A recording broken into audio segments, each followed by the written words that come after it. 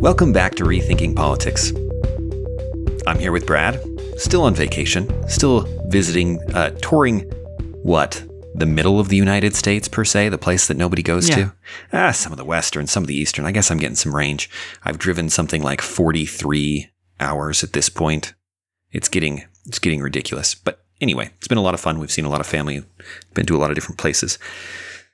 That's my disclaimer for the locations on these things and other details we can't control. Like those stylish headphones you're rocking? They're sweet. The audio quality is actually amazing. True story. I believe it. So here we are. And here we are talking COVID-19 because COVID-19 is apparently the story that will not die. I wish it would die. I wish the whole thing would go away. I wish we could talk about other things. But yet again, there's a political narrative, there's news, there's changes, there's adaptations, there's political implications, and thus it is. Thus it is, Dan. We want to talk today about COVID because of, obviously, this is all spurred by the CDC's policy change in regards to mask wearing. You know, the CDC came out recently and said that now we actually want vaccinated people to wear masks indoors wherever there's moderate or high COVID transmission rates, which right now, according to the CDC's matrix, is something like 2/3 of the United States in terms of population are living in a moderate or high transmission rate.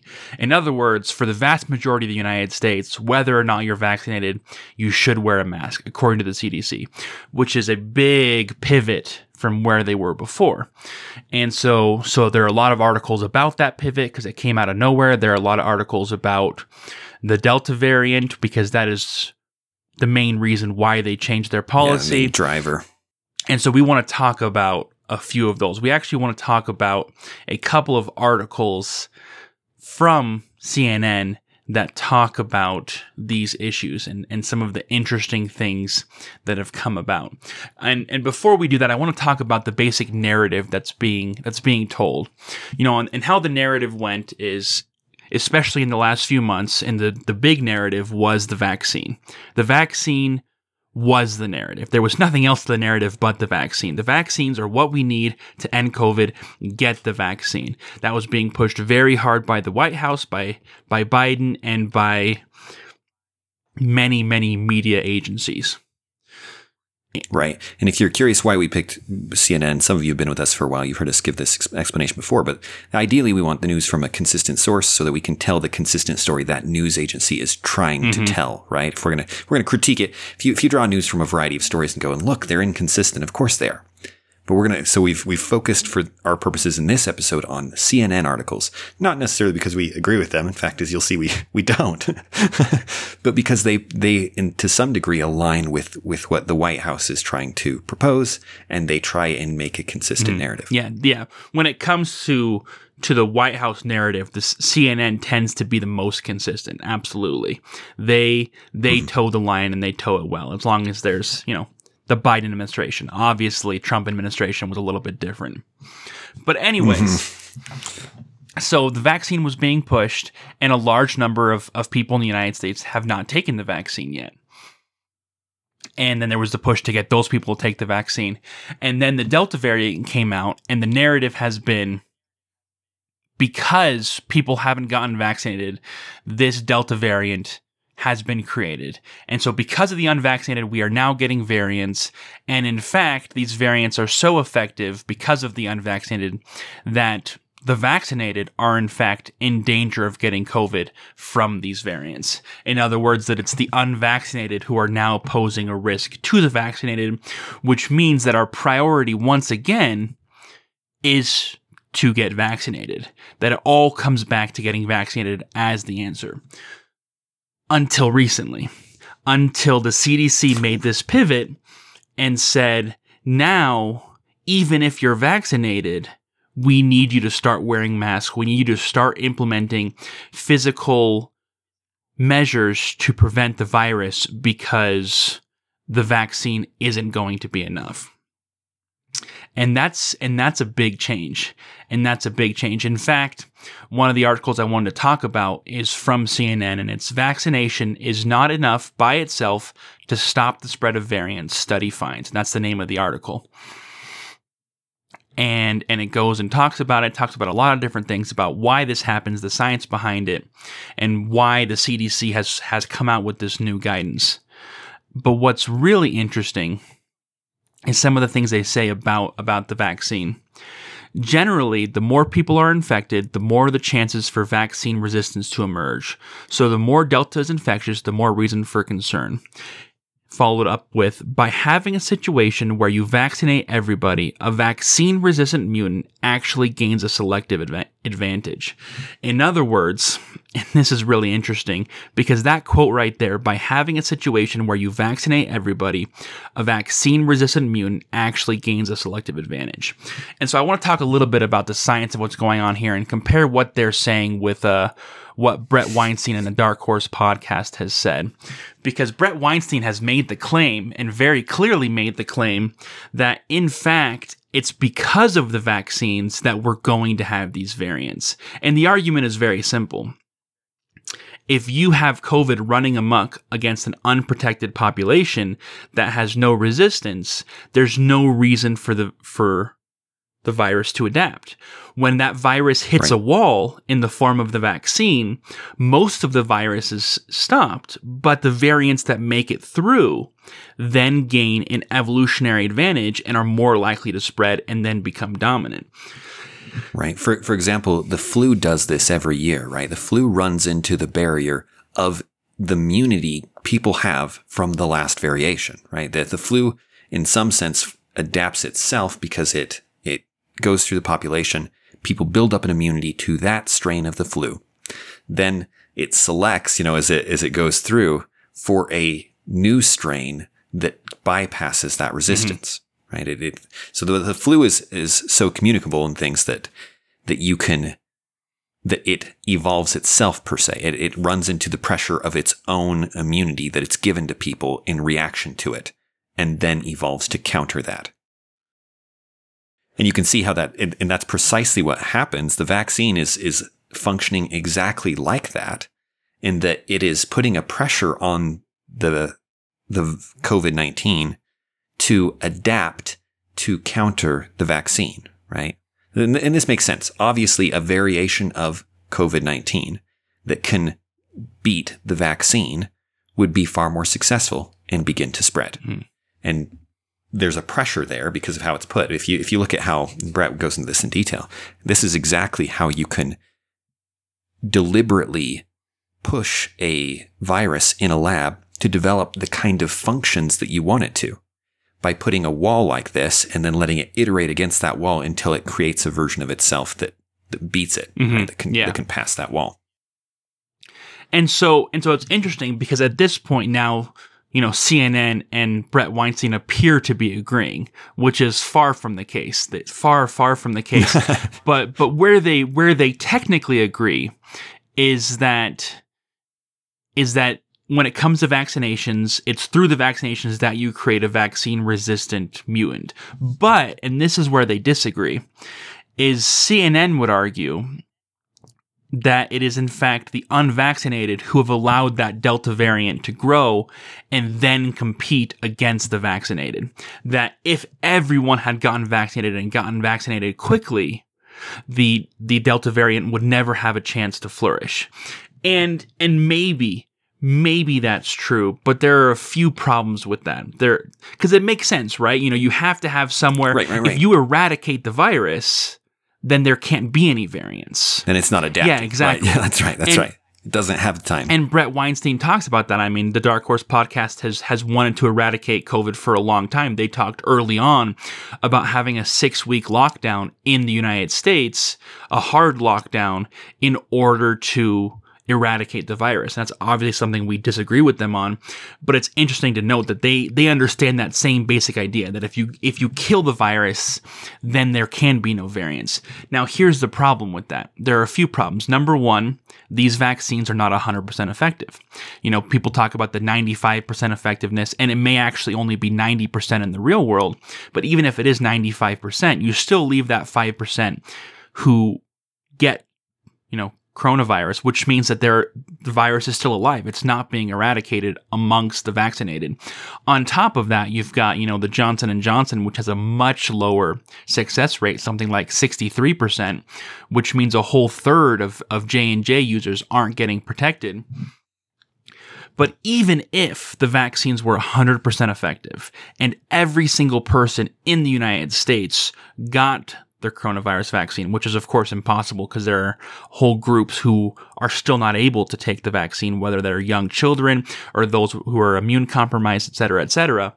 But even if we avoided all of those problems, which we've already had 5 or 6 problems here, even if you avoided all of those problems and you had 100% COVID is dead in the United States, at some point, someone from a country who has not had the financial resources to spend that much money on vaccines and therefore has not had that kind of protection is going to spread a vaccine-resistant variant into the United States. I mean, in this case with Delta variant, the Delta variant was not first discovered in the United States. It was discovered somewhere in India. And so we are not just responsible for what happens here in the United States, but we have to adapt to what happens outside the United States. Because in this global economy, there's no way we could permanently close the borders with the rest of the world. That's just not possible. It's not practical. Right. The collateral damage of such a thing would be so far beyond what COVID-19 would do that it's truly incomparable. Of course, that's a conversation that still isn't being discussed as they're talking more lockdowns and things. They still have no sense of the damage that they've caused through economic destruction. But anyways, the problem is that CNN's argument, the main narrative, just doesn't make sense. That no matter what we do, there's always going to be a chance for these variants to come out. And so the question becomes, well, what's the solution? What's the answer? And that's something that me and Dan have been talking about. And, in the Dark Horse podcast, they talk about ivermectin. And ivermectin would be a fantastic second resource to help with the Delta variant. There's no question of that. Because it's different than the vaccine. It's operating in different ways. Right. And having that difference its protection is much broader. Mm-hmm. Yeah. Especially when you have a variant that's specifically designed to defeat the vaccine. And by designed, I mean evolutionarily designed. It's facing the vaccine, so it's found out how the vaccine works and is now defeating that mechanism. And so when you have a different wall that uses a different mechanism, that can be effective. Well, it sounds almost like you're painting a very bleak picture, Brad, where COVID-19 comes. We try and fight it. Our attempts to fight it result in it adapting. We get something that is now 50%. I don't know if this is accurate. I haven't spent much time looking at the numbers of the Delta variant, but I read that it was 50% more communicable. If it's anywhere close to that, if it's 20% more, COVID-19 was already extremely communicable. Then, eventually we fight it and we try and survive, and eventually it kills us all. It's basically that is how people. I'm confident that's how some people will hear this. They go ahead. And I. How do you respond to that? I respond to that very simply, and it's by let's take a look at what we're actually talking about here, because all of this is based off of one study, and by all of this I mean the CDC's change, the CDC's pivot on mask wearing, and all the media and the White House's response to that pivot, right? And it's all based on this one study. And this one study is based on an outbreak that occurred in, I think it's Provincetown, somewhere or other. Let me open it up. Yeah, this is the one, I was getting that. This is the one that everyone's referring to and hyper-focused on. There is other data on the Delta variant and things, but for whatever reason, this is the one that really caught attention. Mm-hmm. But anyways, in this study, they looked at this outbreak and they found that, number one, it's much more contagious. And number two, it seems to be easily transmissible even amongst the vaccinated. And so in this case, a large number of vaccinated people got COVID-19 through this Delta variant and were transmitting it to others, which is a serious problem in terms of vaccine efficacy. But, and this is the important thing, in this study of 469 people, not a single person died, and only a handful were hospitalized. And so even though this Delta variant is much more transmissible, it doesn't appear to be much more deadly in any way, shape, or form. In fact, it's possible, and we don't know yet because we don't have enough data on this Delta variant, it's possible that this Delta variant is actually less deadly than the original coronavirus, and that could make a very big difference in terms of how scared we should be. Because let's say it's the most transmissible thing in the world, if it's not killing anyone, and if it's not having serious health problems, if people aren't getting hospitalized. Yeah, it's not hospitalizing people. If that's not happening, then we wouldn't care at all, right? We only care about this virus because of what it's doing to people. And so that needs to be factored in is it worse or better in terms of how people are handling it on top of how transmissible it is? Right. And despite a lot of, you were very cautious there in your assessment and the amount of data. I'm trying to be. The data that we do have strongly suggests, if not proves, at least strongly suggests that this is a way weaker version of the virus. In terms of what it does, yeah. Less fatal. In terms of fatality and serious consequences. And if you are familiar with these evolutionary mechanisms in how things change, how viruses adapt specifically, that is the tendency. The tendency is for them to get more communicable and less lethal, less dangerous. Because the virus doesn't get any benefit out of killing its host. In fact, that's a downside for a virus. Of course, this virus usually kills by the consequences of the body's reaction to what it's doing, not actually what it's doing, and thus it's not affecting it so much. But even that aside, the general evolutionary tendency is for it to get less lethal rather than more so. Which is what you'd expect, and that is what it appears to be. And behind all of this, it's something that doesn't get enough attention. I would be really curious to see the numbers of lethality for standard alpha-CoV. Alpha-COVID, it's weird to call it that now, but that's what it's, now that there are variants. Alpha-COVID, excuse me. I like alpha-COVID. I don't know what that is, but it sounds cool. We're just turning it all into Greek. Yeah, just go all in. But one of the things that is hard to track because the numbers are all just compiled and added together is that we are treating COVID-19 in all of its forms way more effectively than we were before. Way more effectively. Initially, our treatment of it was garbage. Our reaction to it was exactly wrong. We let it do all kinds of things that it shouldn't have been allowed to do. And the initial fatality rate was significantly driven by poor treatment. Mm-hmm. We were not helping. Since we have changed our treatment through some of the people that Brett Weinstein has on his podcast. We've talked about the cortical steroids before. Yes, and the way that we've adapted that. Things are much better. And if Delta is even slightly less lethal, combine that with our treatment and we're going to get way better results. But here we are looking at lockdown again. And let's just assume we lock down. Everybody vaccinates. And to be clear, Dan, everyone's not talking about lockdown right now, but in this podcast, we're predicting that the mask mandates is just a step in that direction. Bringing back the mask requirements is a step in that direction. And as Delta spreads and becomes more prevalent and the case counts continue to rise, regardless of the lethality rates, they're going to start pushing for lockdowns again. Mm-hmm, mm-hmm. Yes, there are people considering it right now. They're wondering if we need to go back to lockdowns, mask mandates and lockdowns. But as you were saying, so we could assume that the best case scenario, that suddenly everybody gets on the same page. Everybody decides CNN is exactly right. 100% of Americans go and they get vaccinated. 100% of Americans start wearing masks and doing whatever it is that they think needs to be done. What we've found, even in places that are doing that as well as they can, that the virus continues to spread. and the Delta variant will continue to spread among the people who are vaccinated. But even if somehow you're able to eliminate that, and the Delta variant and all variants of COVID died in the United States, we would have to, as Brad was saying earlier, we would have to somehow limit contact with the outside world in such a way that we could never get sick from them. Which would mean a complete border shutdown, which right. some small, I'm trying to imagine how that countries works. have done.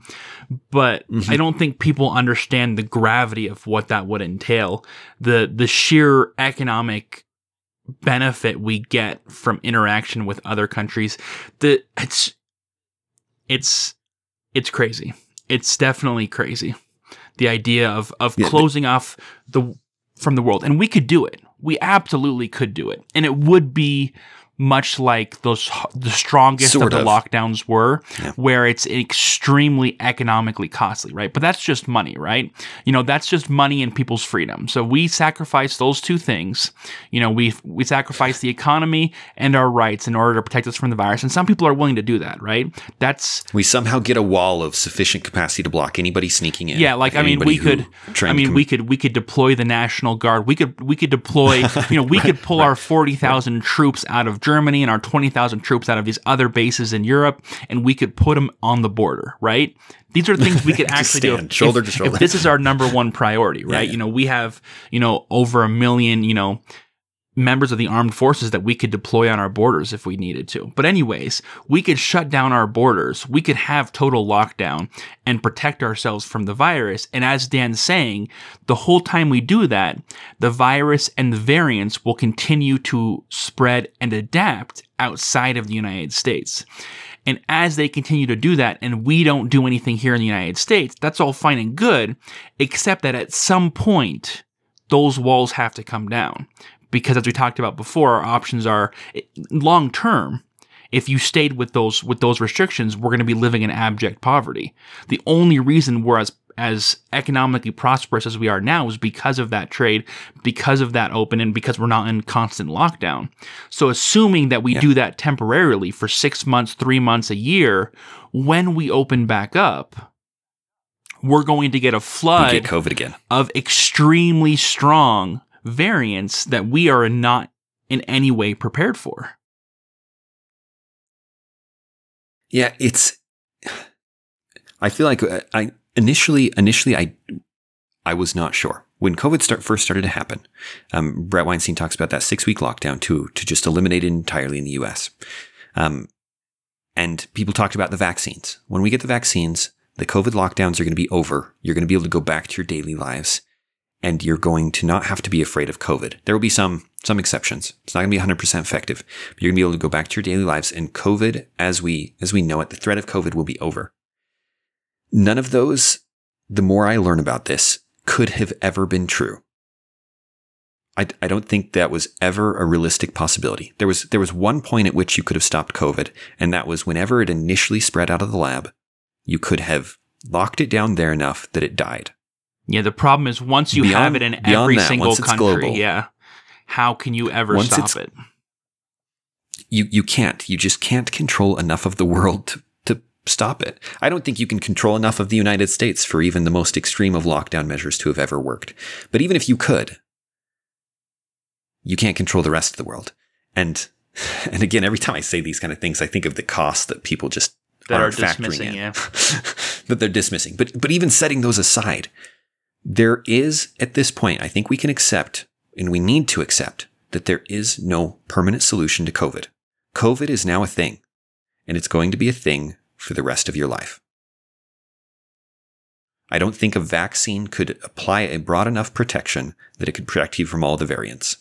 In fact, if you got COVID already, that's a better protection against the variants, from what I understand, than the vaccines are. So. And so it's a broader protection. It's targeting a wider array of things, and thus is better protection. But just like the flu, even that is not a permanent solution. That the virus will adapt and respond.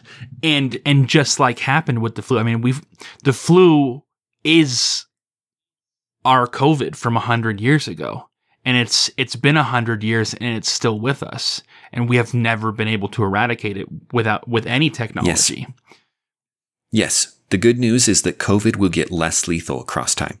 As it adapts, it's almost guaranteed to adapt down. And in the long run, it is guaranteed, just probability that it will become less lethal over the years. And it'll become more and more like the flu. And that, at some point, if not at it should have been at the beginning. At some point, people needed to start making individual assessments because it's not going away. It's not going away. And in weighing the costs and benefits for yourself, I get more frustrated with it every day, the fact that people have no sense of how dangerous it is to them. And again, with the Delta variant, which appears, everything it makes it appear that it's less dangerous. It's almost guaranteed to be less dangerous. We don't know exactly how much less dangerous. But it is going to be less dangerous, and our treatment's better, and so on. And yet, people are still freaking out. They're terrified out of their minds. Now, some people maybe should be. Some people, a more communicable disease is still going to be, even if it's weaker, is going to be a significant threat to them because they have so many what they call comorbidities. We've just been generally referring to them across the board as risk factors, things that are going to increase the risk that it has a serious problem for you. You should take precautions if you fit into that category. You should be concerned. Maybe the Delta variant is powerful enough and you can play it safe. But that makes up a very small portion of the population. And it's not the portion that is generally going to be out and about and threatened by this on a daily basis. That group, people like myself and Brad and others, who are young and working or even middle-aged, it's just not going to be as much of a threat. In children especially, who go to the schools where the more I learn about the spread of viruses, I don't know if you've had this same reaction, Brad, but as we've been studying this over the last year or so, the more I learn about it, the more I realize that our immune system was just never calibrated to deal with the kind of madness that is your ordinary school for kids, right? Right. There's just way too many germs, way too much contact for your immune system to ever have been able to really handle it well. Yeah. In terms of just the sheer number of people who are mixing and then going back to homes that are actually quite far apart. By the time you reach high school or middle school, you have some very large schools. And so that means you have groups of thousands of kids from thousands of different households, which is something that evolutionarily was never existed. You never had that kind of exposure. Not a thing. Right. Your immune system's actually quite good at protecting you from your in-group, whatever that may be. But you run into so many more people and you let little kids, and the whole thing's little indoors, kids, the way they touch and the whole thing's indoors. Right. Exactly. For a variety of reasons, I now understand better than ever why when my kids go back to school, I get sick. Yeah.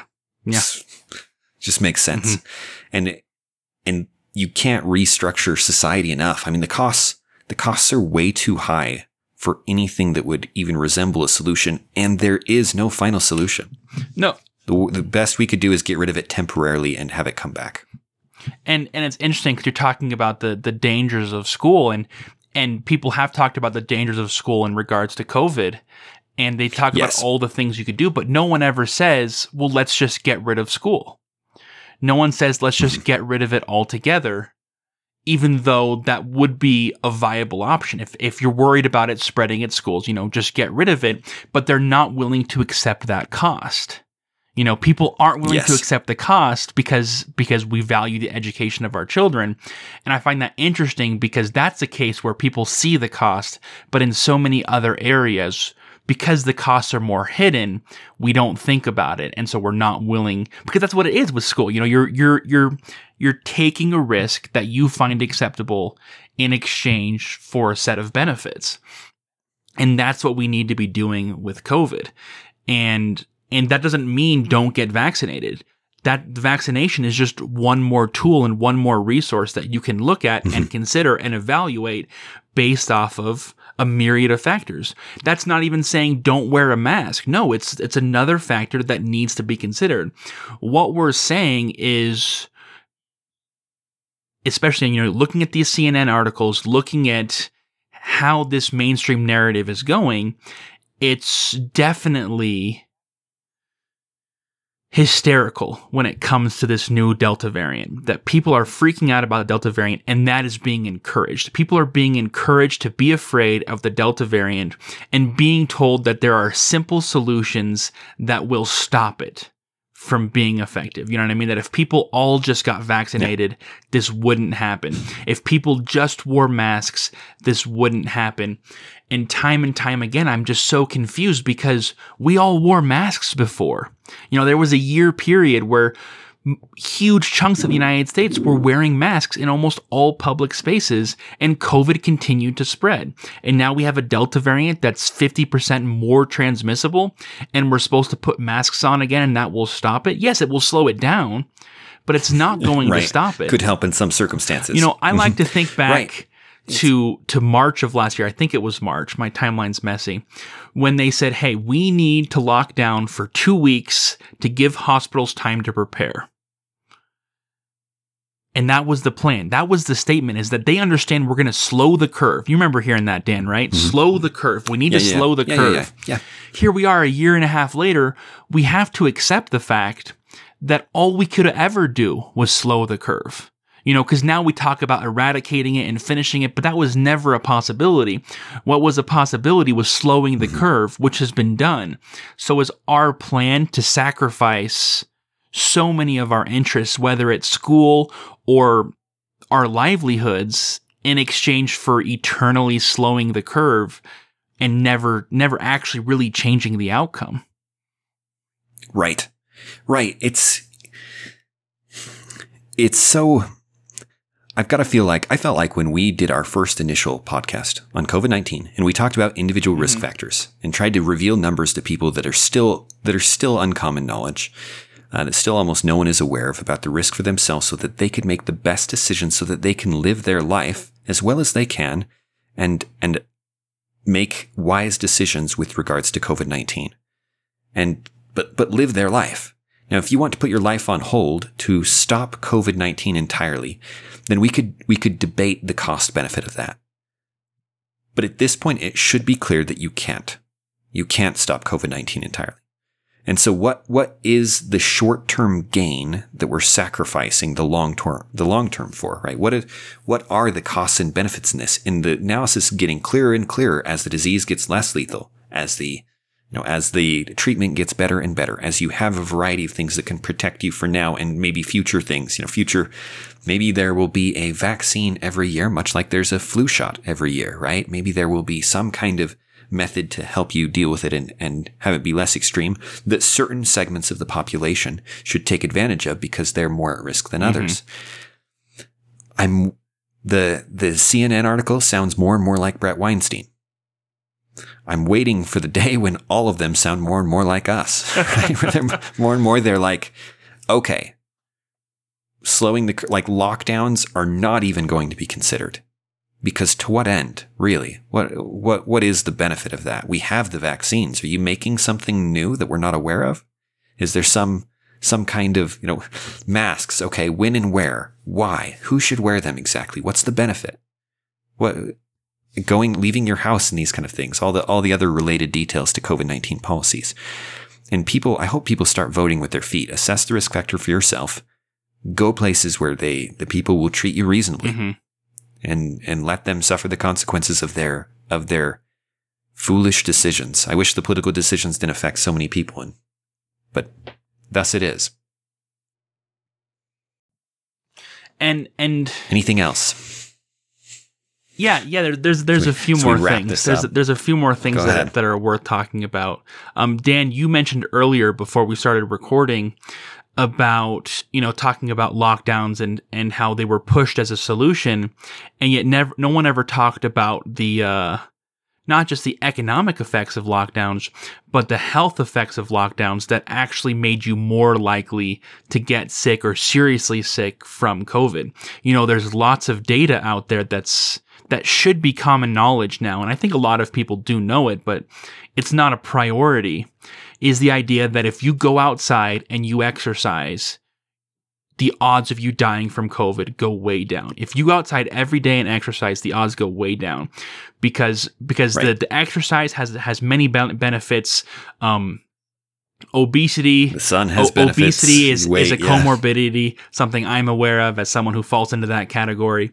And so exercising, and then vitamin D has incredible benefits, like you were saying, with the sun, and vitamin D through the sun is very different from what you take from a vitamin, for reasons I don't understand. But anyways, is that true? That's true. I didn't know that. So when you take vitamin D orally, it's your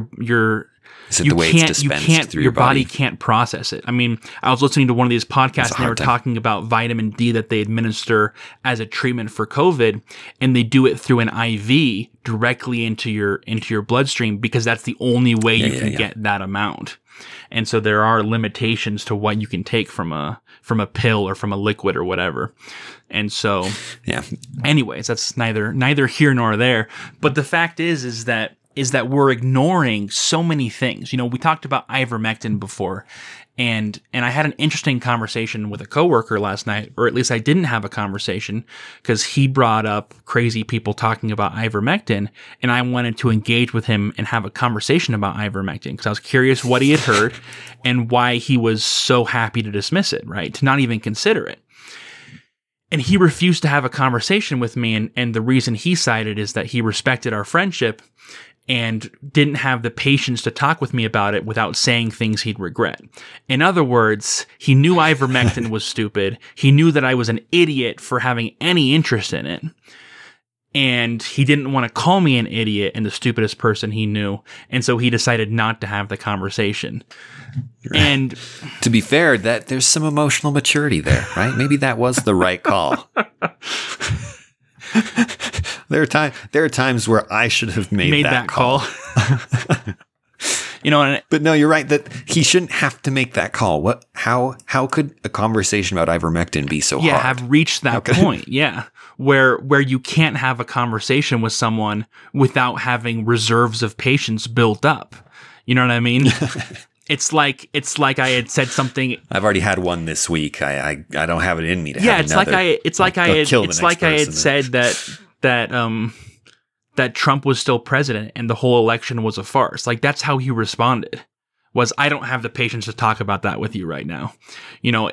Yeah, or worse, the moon landing was faked, or the Earth is flat. Yeah, and something that you just dismiss generally. And it was just eye-opening for me because, you know, people talk about conspiracies and there are so many conspiracies about vaccines and ivermectin. You know, Dark Horse podcast, Brett Weinstein talks about all this pressure to get him shut down. And the pressure is real. And the pressure is not a conspiracy, because I can tell you right now that my friend at work is not part of any conspiracy. No one is bribing him. You know what I mean? He's not getting any money to insult you about exactly. This is opinions on ivermectin. Him saying that is not some big conspiracy. Him saying that is simply a reflection of how strong these societal pressures are. That there's such incredible societal pressure that, you know, we talked about it before. When I first heard Dark Horse podcast, I was uncomfortable as soon as they mentioned ivermectin. You know what I mean? And that discomfort is what he felt, except much stronger. And I think it's because he's more tied into that mainstream narrative than I am. Maybe he. That may be the weirdest verbal slip you've ever made. Maybe he should call me an idiot. You know, I'm gonna have to. Maybe he was on the right path. Anyways, maybe it had nothing to do with ivermectin that he didn't have patience to have a conversation with you, Brad. It was just me. I'm a little bit afraid of that, Dan. But anyways, now I lost my train of thought. That one was. But I was going to say that one's my bad, but it's kind of your bad. It was my bad. Go ahead.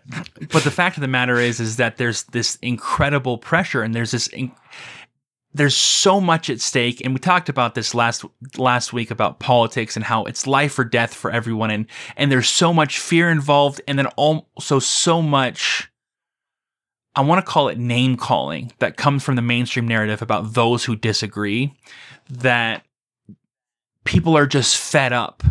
You know, I mean, if you're being told, hey, this vaccine could have stopped the Delta variant, this vaccine could have eradicated COVID, and we could all move on with our lives, except for the vaccine hesitant who also believe in things like ivermectin. When you believe that, and you hear someone bring up ivermectin, it makes sense for you to be upset. It makes sense for you to have reserves of patience to even have a conversation with them, because what they're bringing up is their stupid conspiracy theories that are literally costing you a normal life. That if it weren't for them and people like them, you could have a normal life. And that's why people end up in that place. And it's so frustrating because, as we've talked about, none of this is that simple. I mean, whether it's CNN or even Brett Weinstein talking about a 6-week lockdown in the past or talking about ivermectin now, the odds of that actually working and actually ending this are infinitesimally low. It may technically be possible, but it's not actually going to happen. And we need to face that, because that will allow us to start making reasonable decisions. Reasonable decisions like, hey, this virus is going to be with us, but if you exercise and you are getting vitamin D and doing a certain number of other things, and then if you actually get COVID, you're able to get ivermectin as a treatment because it is effective as a treatment, not just as a preventative.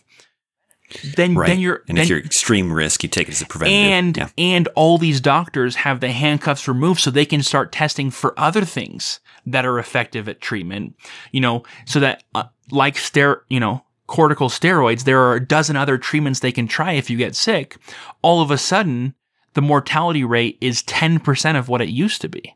You know what I mean? If you applied all of those things, then even though COVID's still here, it's not even as bad as the flu because of all the things we've done, all the tools we've used to mitigate it. But as long as we stick with it's the vaccine or nothing, we're never going to acknowledge any of those tools. And because the vaccine isn't going to be 100% effective and we're going to have variants, we're just going to be stuck, and we're going to be stuck with a much higher mortality rate than we have to be. Those are such good points. Why, thank you. So well stated. As you're saying that, it occurred to me that there's a parallel.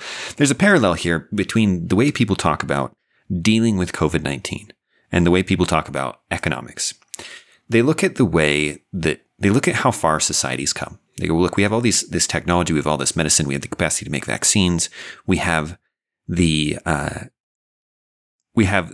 organizational and structural capacity of the government to command certain things like lockdowns and mask mandates.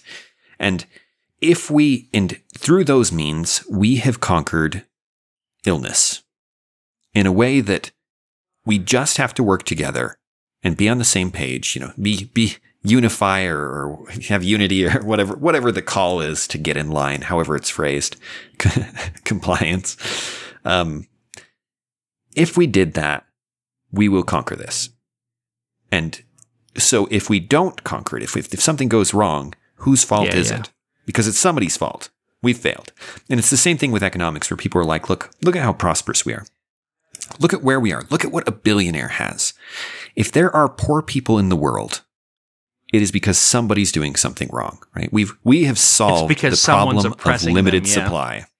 Yes, we've solved the problem, the limitations of economics. We have now as much as we could ever need, and it just isn't getting to the right people. It just isn't getting to the people who need it. So who's to blame? In both cases, they are not just wrong, they're dangerously wrong. You start redistributing the wealth of people of the billionaires, which is mostly in the stock of businesses and decision-making power and funding the business that runs, which is producing something. You end up killing the production, and you end up becoming poorer tomorrow to distribute wealth today. And not just poor, not just the rich poor. We're talking society poor, because you're decreasing our productive capacity. Mm-hmm. And you are taking things that are succeeding to produce something that people want and harming that. And in some ways, it's the same mistake in that there's this vanity that, well, now we have conquered disease here. The COVID-19 is not actually a threat to us if we band together. And we're just not doing it. Who are the bad eggs that are stopping us? When the reality is that so often life is just hard, and it takes a ridiculous amount of work, and we have not conquered it. Yep, we mentioned that last week. You're looking at a very, yeah, it's true. It's true. Of tapping back into some because it's a good principle. Discussion of Jordan Peterson. Well, it is. We have this illusion that we've arrived, And we haven't. There is so much still to do, so much that can be improved, and so many minor and often not minor problems that can be worked out. So far still to go, and every step will improve people's lives, and we should be taking those steps. We haven't arrived. It's not just a question of organization and compliance. We could not, I'm convinced now at this point, could not have stopped COVID-19 from spreading, creating variations, and being with us basically indefinitely. We don't have the technology, and even if we did get the organizational things done, even if we went full tyranny, by the time and somehow made it happen, by the time we heard about it, it was too late. If COVID-19 had originated somewhere in the United States where we had some degree of control and we had done something early on to stop it from ever leaving the United States, perhaps we could have done something. But the fact that it originated outside of the United States, even if we had stopped it from getting into the United States, which is, an argument that was made early on against Trump, was you didn't stop it from getting into the United States. Even if he had stopped it at the beginning, it would have gotten in eventually. There was no way to permanently stop it. Yeah. It's just too communicable. But anyway, it's interesting. I hope people wake up to that a little bit, to the reality of that there are some problems that are just going to be there. No amount of political force is going to change that. And it's time to start thinking on an individual level. Most of these news organizations still deliberately avoid giving you information like exercise would help you. Why? Because it might make you think that there's a solution outside of a vaccine. Of the vaccine, yep. Outside of whatever political thing they're passing you. And if that isn't such bad faith nonsense, like if that isn't enough reason to look for more news sources, I don't know what is. It could have saved the life of someone you know, right? To have that information, to have some of the breakdown of what this would look like on an individual level for you to make a judgment call yourself. Instead, they're trying to control a narrative in order to game you so that you do the thing that they think is best. And it's turned out that none of them worked and none of them could have worked. None of them would have solved the problem in the way that they thought they would have. Yep, and we need to face that, and we need to start thinking of this virus just in a completely different way and thinking of ways that we can deal with it instead of playing the blame game. Whose fault is it the Delta variant is here? Whose fault is it that we're still dealing with COVID? Et cetera, et cetera. Should we lock down again? Should we do this? Should we do that? Should we mandate vaccines?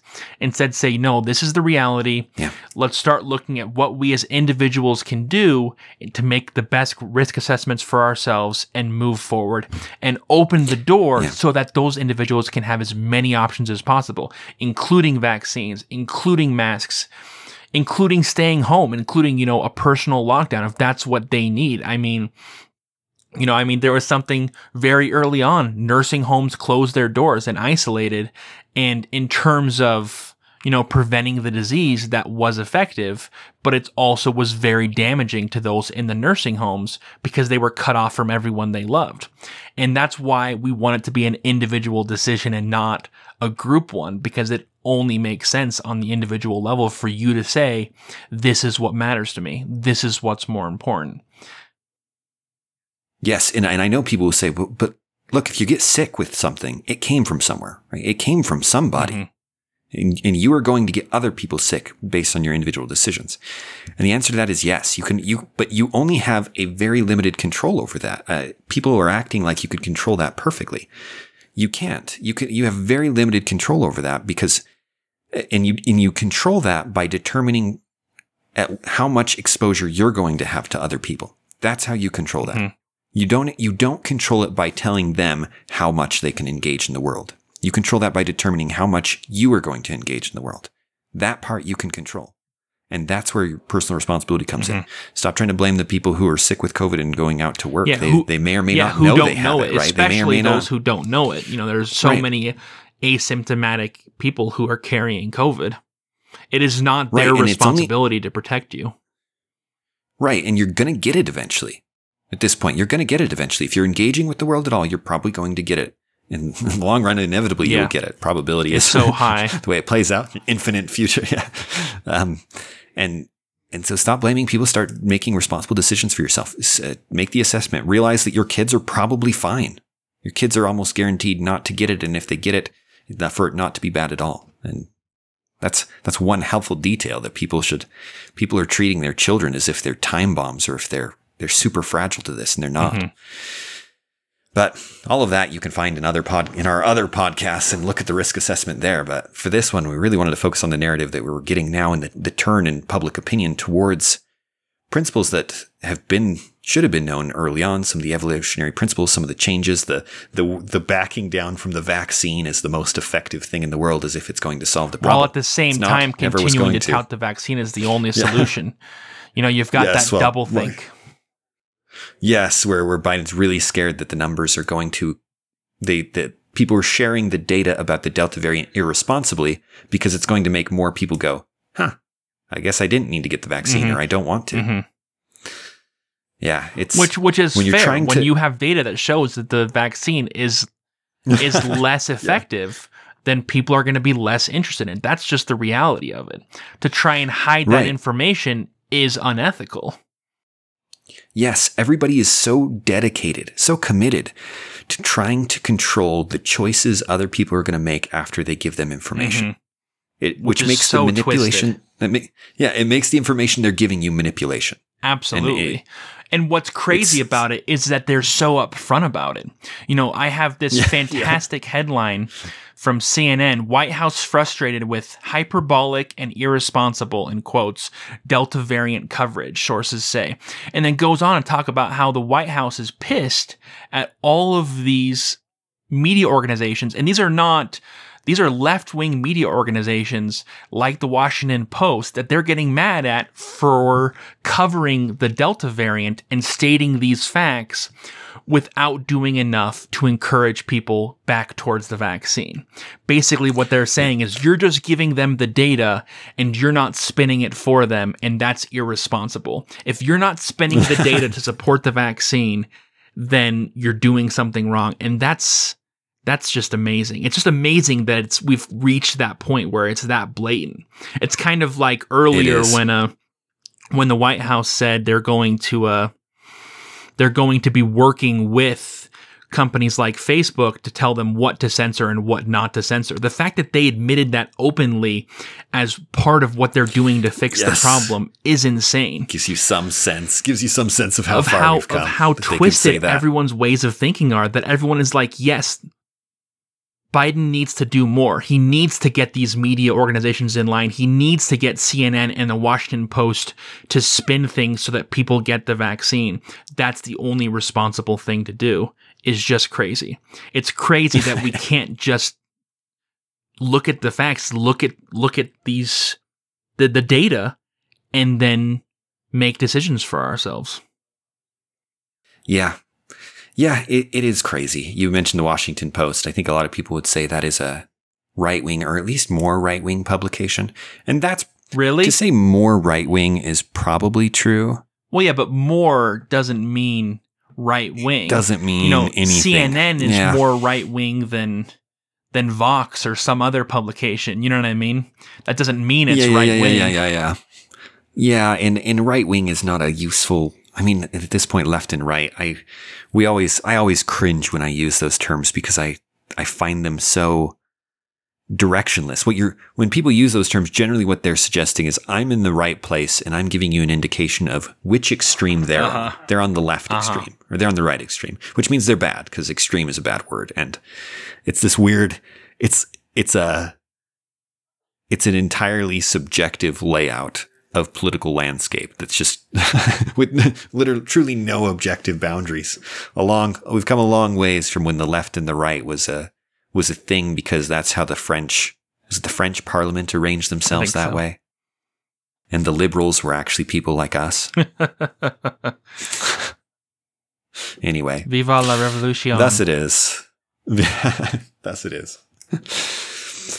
Anything else we want to discuss in this, Brad? No, I don't think so. I think this has been a good conversation for me, at least. I've enjoyed it.